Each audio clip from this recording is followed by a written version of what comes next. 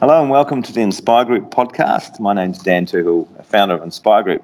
I'm joined today with Nat Gunn, or Natasha Gunn. Nat or Natasha, what's best? Nat's best. Nat, no worries. Hey, thanks, Nat. And I've worked with Nat over the years and have the great pleasure of being able to pick her brains a little bit today. And hopefully we can get some pearls of wisdom from you, Nat, if that's not too painful, that we can share with some of our listeners. So welcome. Thanks very much. Thanks for having me, and I will try to at least impart some kind of wisdom. Not at all. So tell me, what have you been up to in the last couple of years? So we're now, I'm a co-director of Epic Learning, and we're now in our fourth year in business. So we've been busy sort of building our own little empire there and creating some awesome learning experiences and building a really cool team. So this year, I think, like for everybody, there's been a few unplanned events that have thrown a few spanner in the works, but we're getting through that now and coming out the other end stronger, I think. Yeah. Oh, nice work. And so 4 years in, sorry, I maybe just time just flew. It did. It has gone so fast. Well done. That's fantastic. And plenty of mistakes along the way, and that's how you learn. But we're still here. We're still fighting. It is. If the stories we could tell, I think by the time we get to 70, we could maybe not make as many of them. Or Oh, that's fantastic. So and so clearly this year's been different for you folks. Yeah. Yeah, it has. Look, Epic's a remote company by sort of design. So we've never, we kind of boast that we've actually never had our team in the same location ever together. So and that's become a bit of a mantle now. But so in terms of working from home, flexible hours, that sort of thing, that's been part and parcel for us anyway. I think the real challenges that around this year's board is the uncertainty. So, like a lot of clients, a lot of work stopped over that lockdown period, and we didn't really sort of know what was going to come back, and we didn't know what the world was going to look like, and we probably still don't, So I think that uncertainty has sort of bred a bit of anxiety, and I know one thing is for certain is that we've had a real focus on looking after our well-being a lot more this year, but also looking out for our clients as well, so we're seeing a lot of extra stress. We're seeing, particularly at this time of year, we're seeing a real need for people to get a complete, to get a tick, to get something finished. Oh, I see. Okay, achieving something. And so there's been a lot of potentially undue stress that we're putting on ourselves, and We're trying to work through that. I guess the other challenge that we had this year that we don't normally have is, even though we're used to working from home, we're not used to working from home with partners and kids and everyone else all around. So it's probably different when there's a bunch of other folks there, right? Yeah, it does really change the dynamic, and so making sure that we can accommodate that. And I know, like, after that first lockdown, we had school holidays come quite soon after, and I think there was that extra pressure of finally getting the kids back to school, and then then they're back home for another couple of weeks. And we try to accommodate our team that have got kids that are at school. We accommodate around that. So there's been a lot of I guess being flexible and a lot of understanding and a lot of looking out for each other this year. Yeah, fantastic. And so, so tell me about, from a cultural perspective, because I know that's always been a big focus of yours. What have you either done internally or with your clients just to try to, I guess, foster more of that, given that, I don't know, is possibly a little bit tougher when you're kind of doing a bit more juggling and having to be more flexible? Yeah. So we've really kept doing the things that we do best. So, we've got a really good infrastructure set up for checking in on people, for making sure that we're sort of connecting in different ways. The team like to get together. We haven't had a lot of time, ironically, this year, but the team do like to get together for a bit of fun time. So, and that might be playing an online game together. That might be just having a few beers over Zoom on a Friday afternoon, or So just doing that, but I think the real thing is checking in and showing a bit of vulnerability yourself. So I'm pretty open and honest with my team about my own struggles and how I maintain my own mental health. And I think that creates a dialogue with the team, and so that they're not afraid to sort of say when they're struggling a wee bit as well.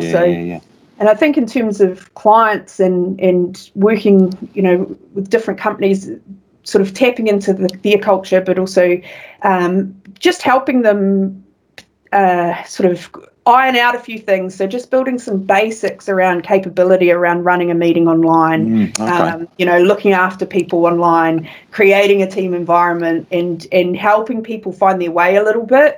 There's a lot of organisations out there that were really forced online really quickly, and I think now they're starting to realise that it's not as simple. You can't just sort of pick up your business and put it on Zoom and expect everything to be okay, and everything to just work well. So helping people get their heads around what it actually looks like to be remote and virtual, and helping leaders in particular really understand what changes need to be made when you're leading a virtual team as opposed to a team that you're in front of every day. So quite a bit there. And I think, this stuff takes time.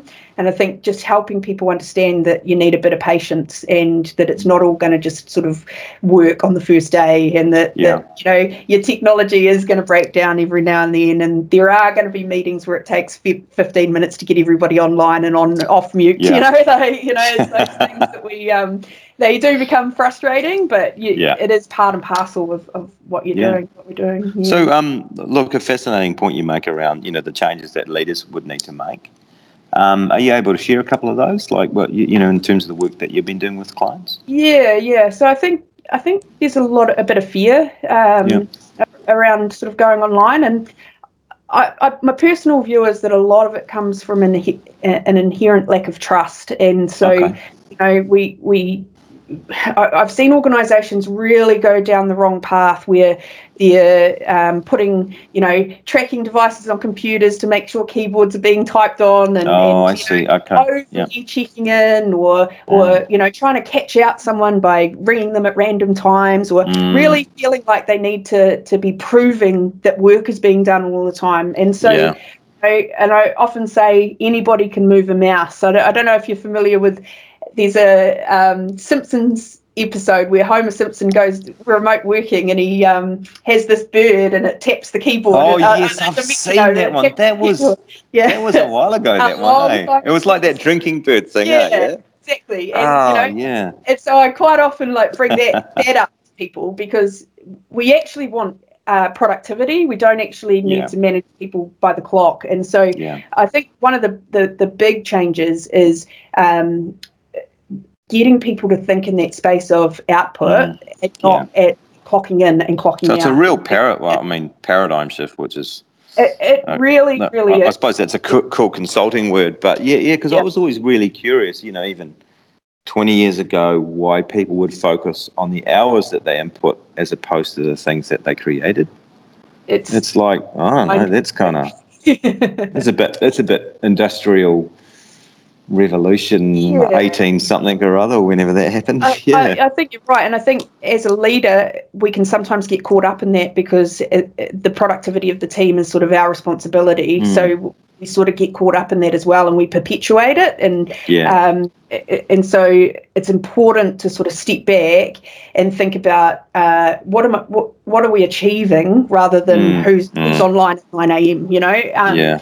And the other thing that I think is really important is in an online team like mine, strength-based leadership is really important. You can't just leave people to flounder in tasks that they're not suited to or are really struggling with. So we do a lot of work on giving the right person the right job at the right time, and I think that becomes even more important when you're online, because you can lose a lot of productivity if someone's really floundering and doesn't have the structure in place to get the help. So would that like they're at home or somewhere spinning their wheels on something, and they just And maybe if they're in a location, someone might help as a bit of a circuit breaker, or kind of, hey, why don't you just try this, or okay. Exactly. Yeah, that's a really good point. It's easier to lean over to your mate and go, hey, have you thought about, have you got an idea for this?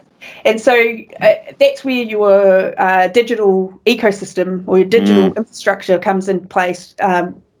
It's really important.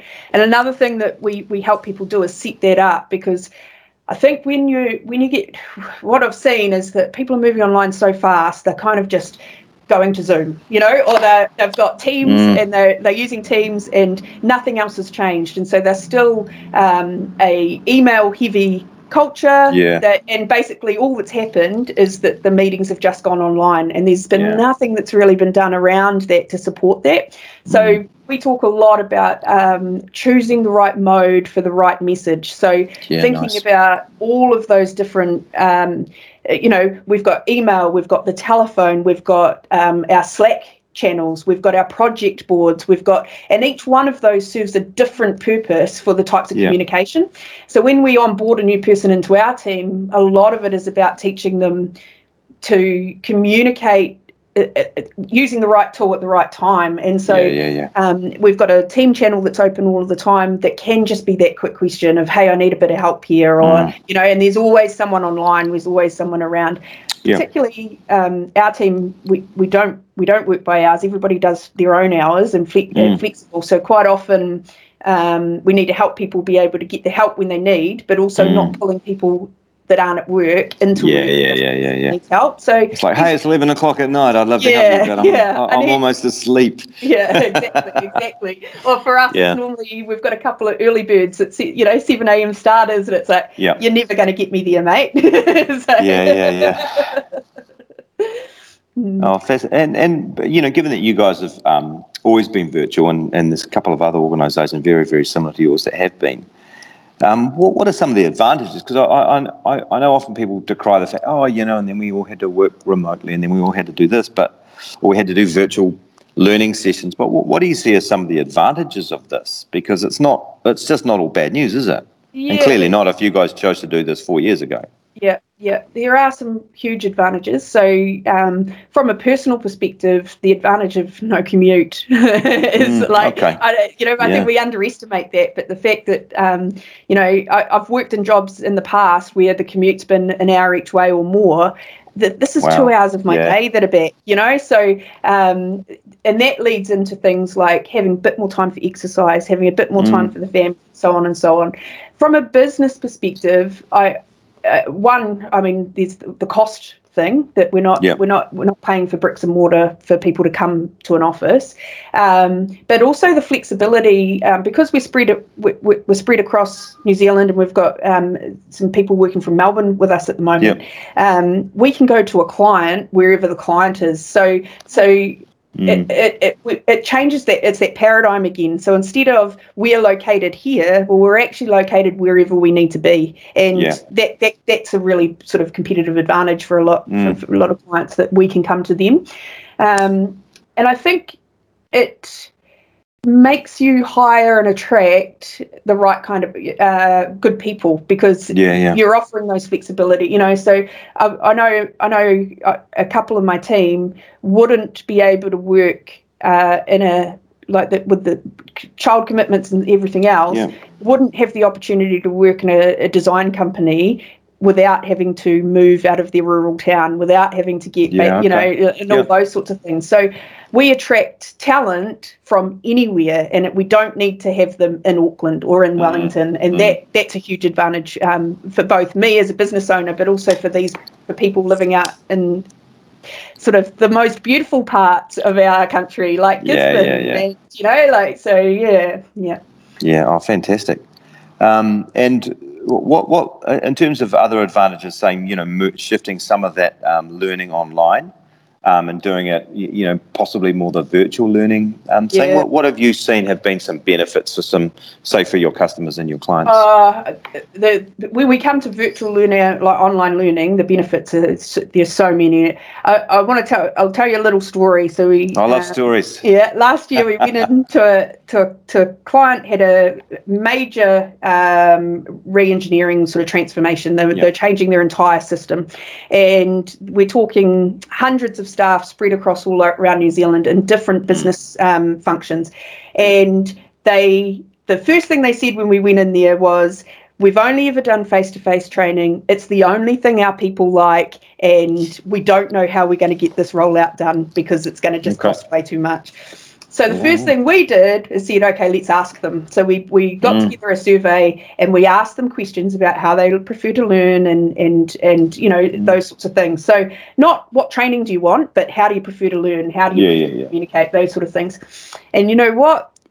Something like 78% of people said that they preferred video learning over face-to-face classroom. And the reason they gave is because that they can rewind a video and they can do it in their own time. If they're learning it real fast, they can press fast forward. If they need to do it twice, they can do it twice. Where when you're in a classroom, you're only as good as your slowest person, So the individuality of learning, I think, is just really underappreciated when it comes to online learning, that ability to be able to adapt for what you need. We often say just enough, just in time, and just for me, nice. Online learning can do that and can cater for specific learning styles far more efficiently than a person in a classroom and in their classroom environment.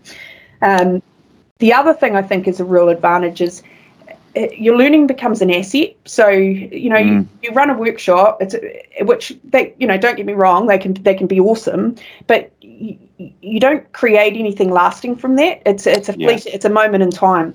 Where when you're building online learning, you're creating assets, and I'm a big fan of getting the learner in on that and getting the learner to generate content. So when you're starting to record sessions, record online sessions and then leave them for the next people and those sort of things, that's where the real magic happens.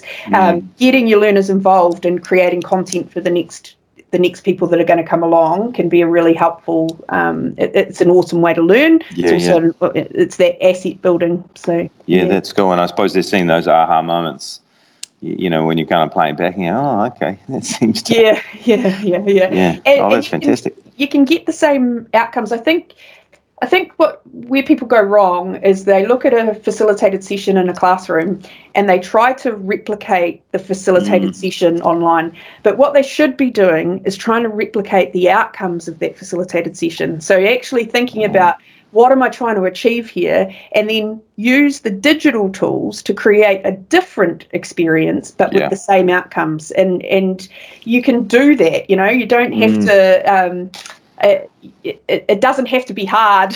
And it doesn't have to be complex either. I think that's the other thing. It doesn't have to be complex. And what obviously you mentioned Zoom a bit. So what are some of the other platforms that folks are using? Is it pretty much whatever platform they have introduced in their business? And we're seeing a lot of the Microsoft Teams suite coming through. So one thing I would say on that is that the majority of businesses that I'm seeing are really underutilizing their online collaboration tools. That Microsoft suite comes with some awesome, like OneNote, Teams itself. There's all of these different online collaboration tools, and I don't think as a workforce we've shifted our capability quite as quickly as we potentially could have. So I think there's a lot of opportunity there for leaders to lead better, create capability around like online collaboration, even things as simple as document version control and people potentially not quite understanding cloud computing and what that brings, and some really basic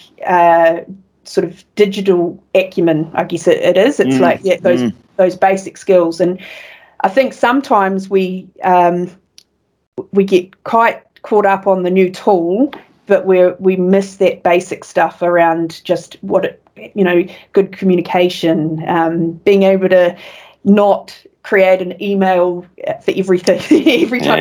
There's a whole lot of things that we can do to encourage better behaviours online. Well, that's cool. And what other sort of ancillary tools have you seen? Or e.g. Mural, or I know we've been using that a little bit for just design workshops and stuff. So what other tools have you seen out there that either you guys are using or others? Yeah. So our team are big Slack fans. So we've got a Slack set up. We've got a channel for everything. We do spend a lot of time in Slack. And that would be our primary sort of communication method, I guess, mostly day to day. We're really big on the Google suite of products, so we use a lot of those sort of collaboration tools.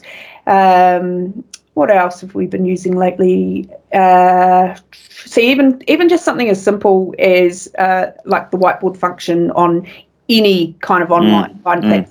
And but even like a Google slide or something like that, where we can all be writing on it at the same time. Writing on it, use a lot of that.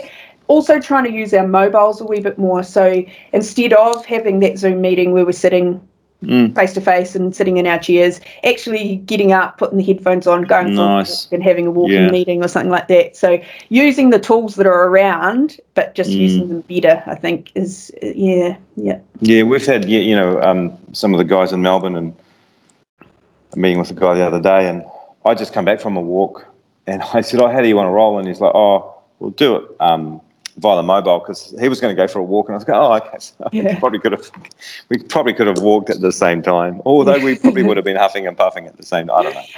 But I hear you, and that's what I love, being able to have a meeting. And audio is fine for many things, and go for a walk at the same time. How good's that? Yeah. Another advantage of working from home is that if I'm having a discussion that just needs audio, I can go out and just potter in the garden while I'm talking, or put the washing out or whatever. But sort of just having that ability to get away from the desk is really important. Yeah. Well, that's fantastic. Yeah. No. There are some. Is there anything that you see in the future that you can see either percolating just from some of the research that you're doing, and or something that you desire? What? Oh, there you go. That's one question. That's really two questions, eh?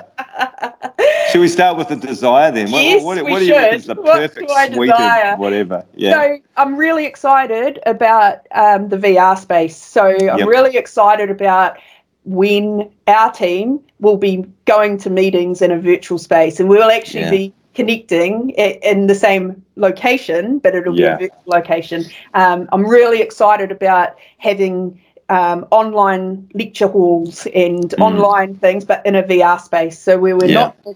So you turn to the left, and that's your colleague. You could probably then decide who you want to sit next to, right? And you can also decide what colour skin you want today. So, and are we sitting in an office or are we sitting on a cloud? So much there. So we've been gaming. We've been using the VR research and development as an opportunity to play lots of games. And the team. Or you mean you've been playing lots of games and then you're calling it research and development? Something like that. Nice. Something like that. Yep. And buying fancy new toys and But the tech's really advanced. So we made our first VR prototypes probably 3 or 4 years ago, but it was still a bit clunky. It was real clunky, accessible. Headsets have got a lot cheaper. Hardware's got a lot better. The authoring tools are a lot more accessible. So I think VR. I think we'll see a lot more VR in learning and development. We're starting to see it, but I think it's going to become a must-have in your training suite really soon. And augmented reality to an extent as well. That's sort of another kettle of fish. I do sort of see, I think in some ways, more of our educational institutions are up for disruption way more than, the clients that we work with, because, clients that we work with, they're going, we want to do it as quick as possible, have it as effective as possible, and have it as cheap as possible, right? but in an educational institution, they've still got this kind of model, which is kind of not. I was walking through Otago campus the other week, and it's lovely. It's really nice. I was thinking, I could be a lecturer here. This could be really cool. Hanging out, I don't know, wearing cardies or whatever. I don't know what lecturers do, right? It's been a while, but I can really see, there's potential for huge disruption there, right?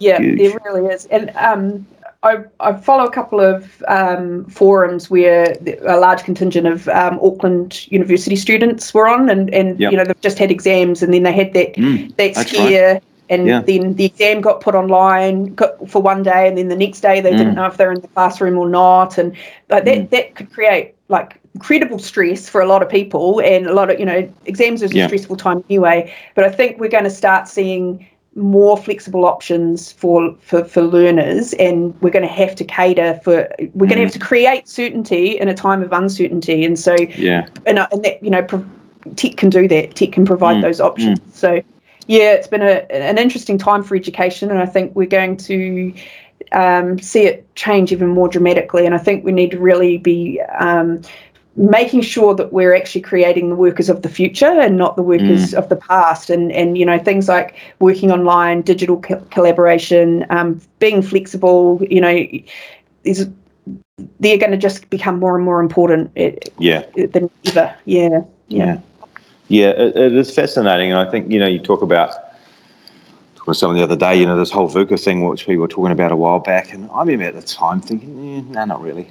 It's volatile and uncertain. I'm going, not really that volatile historically. But, I think there's been a lot of volatility and uncertainty this year. But then I think, there's also certainty, when you there's certainty working from home and having a family and having a roof over your head. And, so what things, can we anchor our world in? And I think, there was certainty in our levels of alert system levels. And I thought, wow, that was a brilliant stroke of genius. Well done.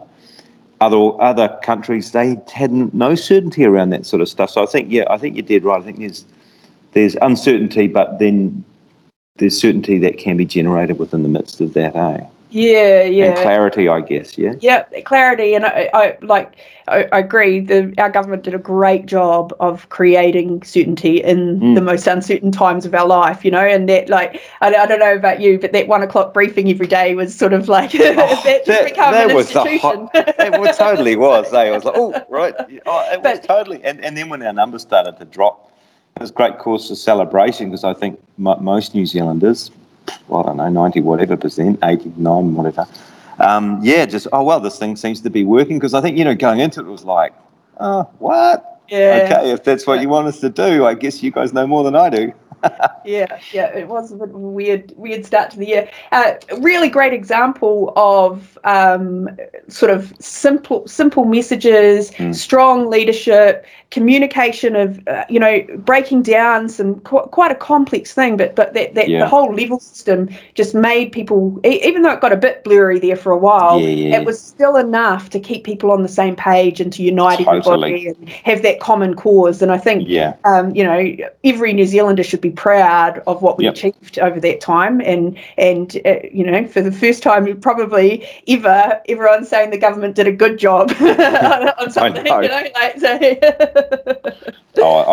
think definitely. I was talking to a bunch of folks the other day, and the most significant learning event, and I said, I think that whole 5 million people looking at the alert level thing and then deciding to go home and stay home, and pretty much most people followed the rules, and I thought that was pretty significant. Wasn't a lot of content generated to help us with that learning, but Exactly. We didn't, and that's it was just a great example of keeping things simple, keeping things to the point, and actually really just concentrating on the messages that really matter, and letting other things fall to the side. And it was good for all of us. And real consistency. And I see people have Ashley t-shirts, and I think it was kind of cool. He made nerds cool again, which is always good for us nerds. Was it that nerdy though? Really, I thought it was Oh, he's pretty nerdy. But in a good way. Yeah, in a good way, yeah. Yeah, I mean, well, nerds will inherit the earth, right? Is that what you're exactly. saying? I think they already have. Hey, look, I realise that you're a busy person. So, is there anything else that you'd like to share? Well, here we go. I'll ask you a question. Maybe that's easier. What's your key takeout from this year? What would be the key insight? Either personally or from a business owner or work you're doing with clients. What would be the... There's a quote, and I'm going to hash it and not remember what it was, and I saw it on Facebook or something, but it was something along the lines of, I thought 2020 was going to be the year where I got everything I wanted, but it was actually the year where I realised I had everything I needed. Oh, and that's beautiful. That is beautiful. Yeah, and we, I was at the RNA on New Year's Eve last year, and we were partying and we had no idea, and we were like, 2020 is going to be our year and it's going to be amazing, and you know, we're still here and we're still thriving, and things are very, very different to what we thought they were going to, but it's like you said earlier, it's the people that you love, it's the things that you love, it's the freedom to go outside into our beautiful country and get some fresh air, and being grateful for those things has been my biggest takeout this year. Oh, and that's a beautiful quote.